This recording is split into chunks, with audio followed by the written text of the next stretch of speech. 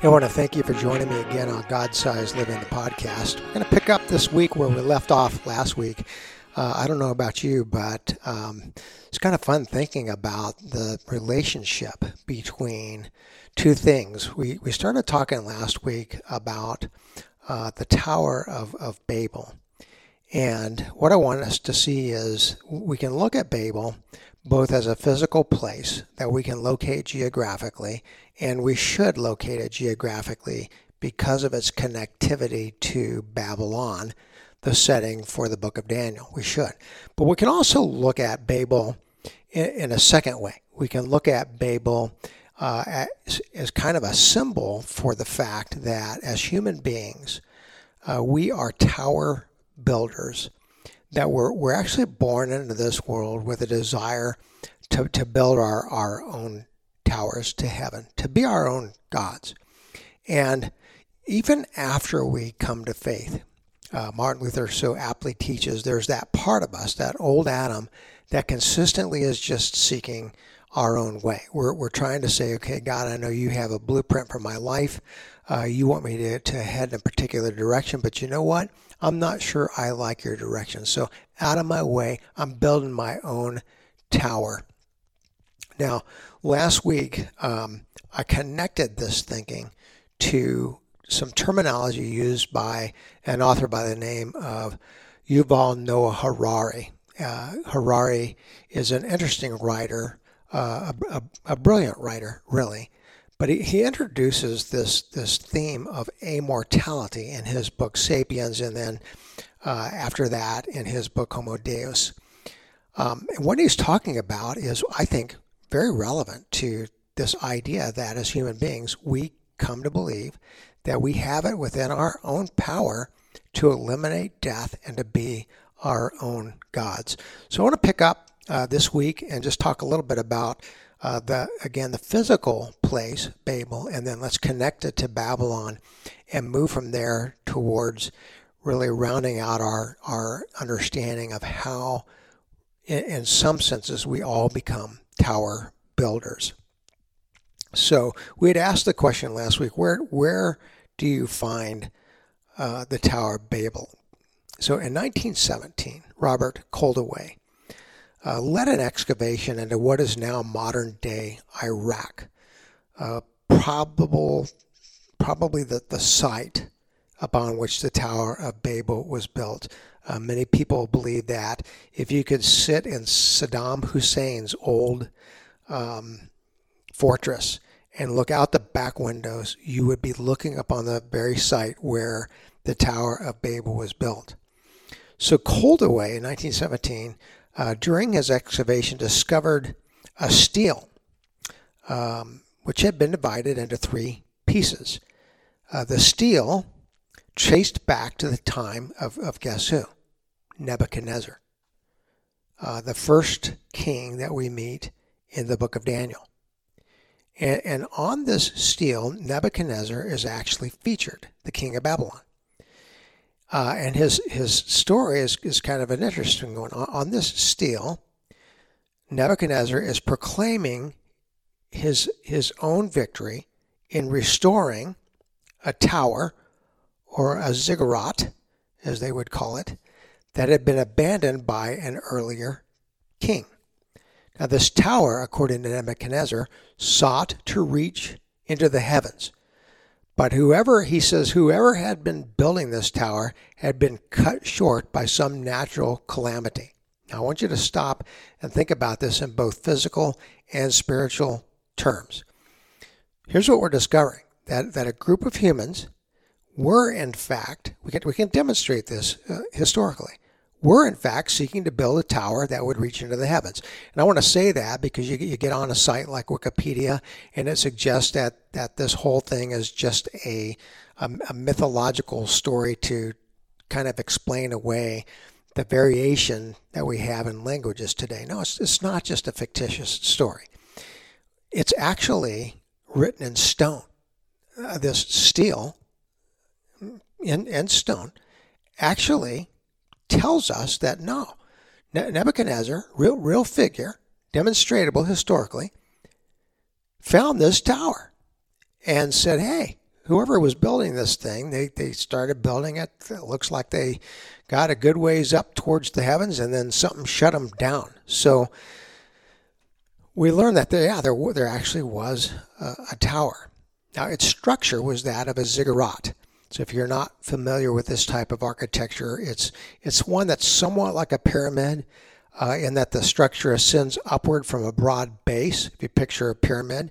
But it's different in that it also includes larger flat floors at intervals moving upward through the structure.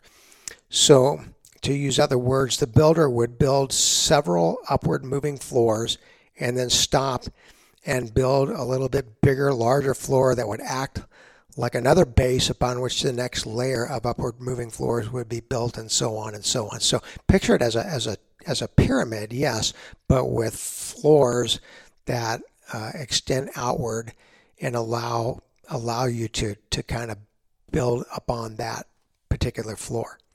Now here's what's significant.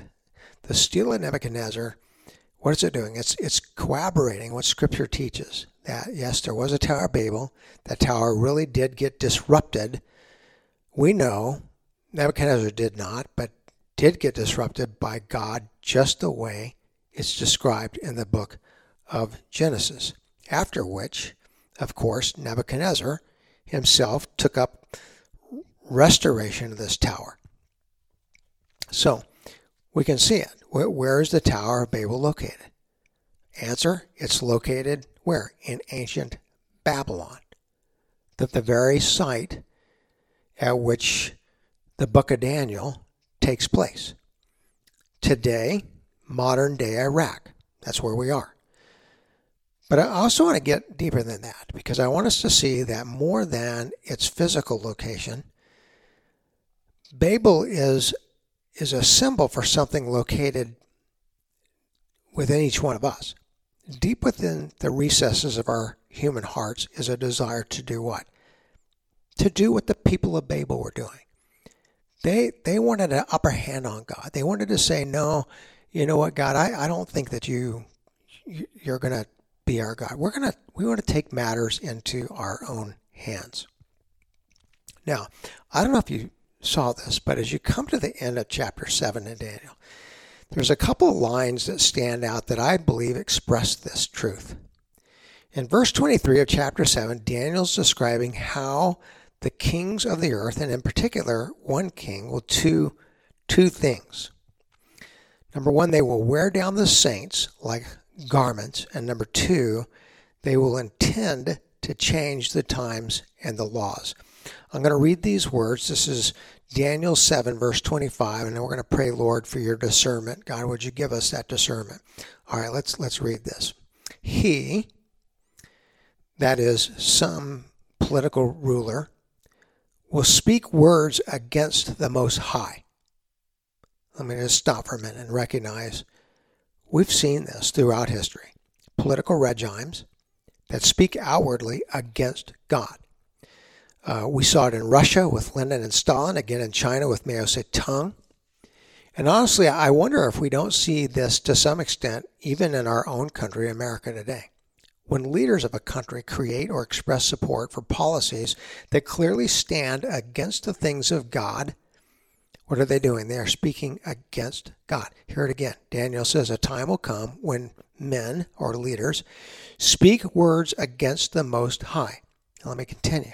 The scripture says, quote, and they will wear out the saints of the Most High, end quote.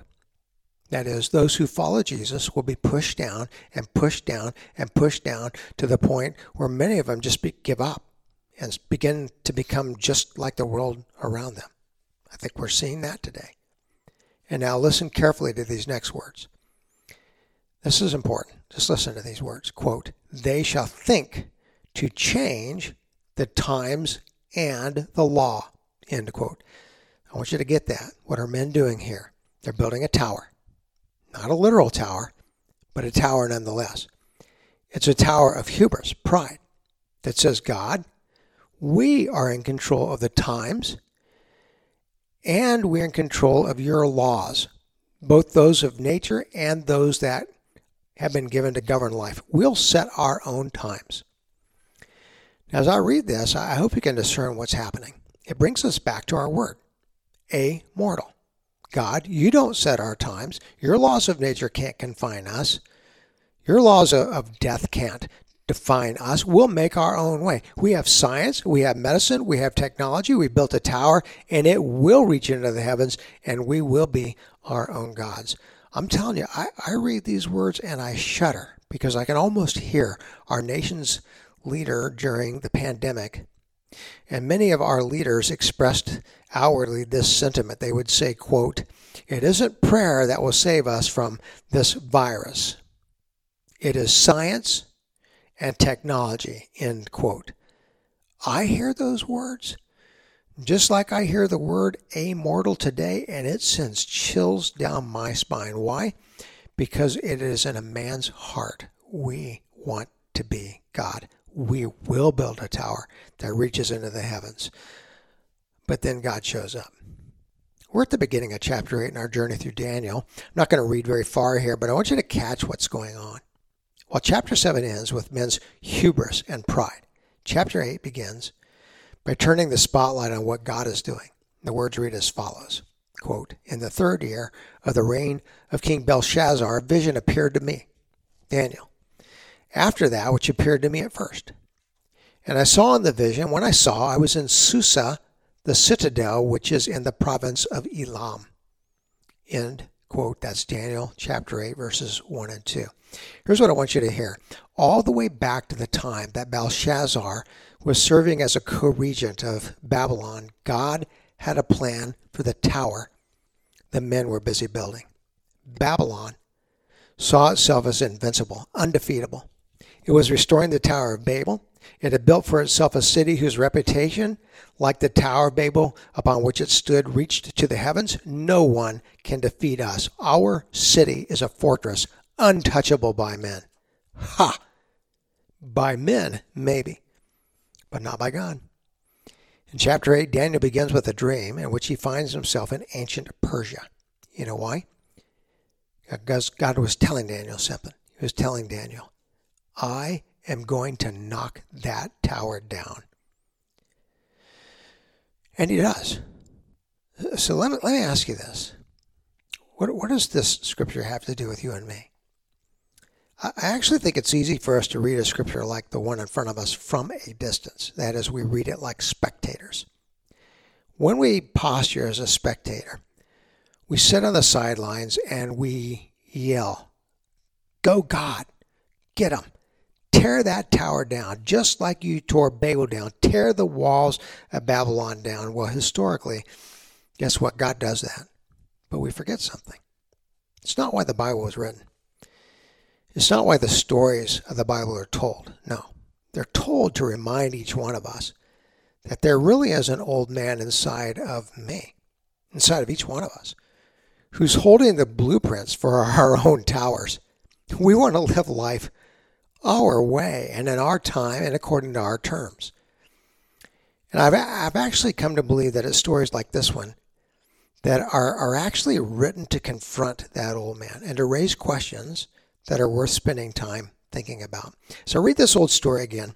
There's 3 questions that I believe it raises for each one of us. I want to close with these, and I hope that each of us will spend a little time considering what is going on deep within the recess of my heart, of my being. What towers am I building?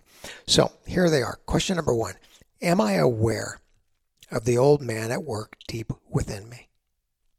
Sometimes I think we fool ourselves into believing that, well, because I'm a Christian, my life has completely changed. We can actually believe that stories like Daniel's don't apply to us, but they do. They're about us. They're about a war that goes on within us, a war in which our old man seeks power over the new that God's trying to shape us into. I believe it's important to both acknowledge and seek to be aware of what that old man is up to inside of me, which leads to the next question, number 2. What towers am I trying to build? What towers are you trying to build? Where in your life are you trying to tell God, I've got a plan? Where am I saying to him, I'll call you when I need you. Otherwise, God, stay in your lane. In what ways am I telling God, this is my plan, without really even seeking to know what his is for me. Again, are there some towers as blueprints I'm holding in my hands right now? Number 3, finally, what would it look like to surrender those blueprints into God's hands, to put down your plans and to seek out His for you? I'm always impressed by the way St. Paul throughout his epistles is forever seeking to follow the lead, not of himself, but of the Spirit. There's multiple times as you read through Paul's epistles where people tell him he needs to go one way, and you know what? He actually acts the exact opposite way. You know why? Because he's that in tune with the Spirit of God. I'm going to be honest here. There's so much noise in our world and in our lives. Sometimes I think it gets hard for us to hear where that Spirit is leading us. So I want to get real practical. This week, why not take a 15-minute block of time, so somewhere in the week? God can do a lot with 15 minutes. Put it in your calendar as an appointment, my appointment with God. Tell people, I got an appointment. I want you to go somewhere where you can get very quiet. I want to encourage you to take those 15 minutes and ask yourself these 3 questions. And be prepared to surrender your blueprints into the hands of God.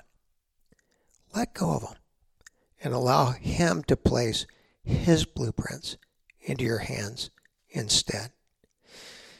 Well, that's all for this week. I so appreciate you being a part of this podcast. I do pray it's a blessing for you. I continue to lift you up in prayer along with your families, and thank you for lifting my family up as well. Listen, God's blessings to you, and until next week, have a God-sized week.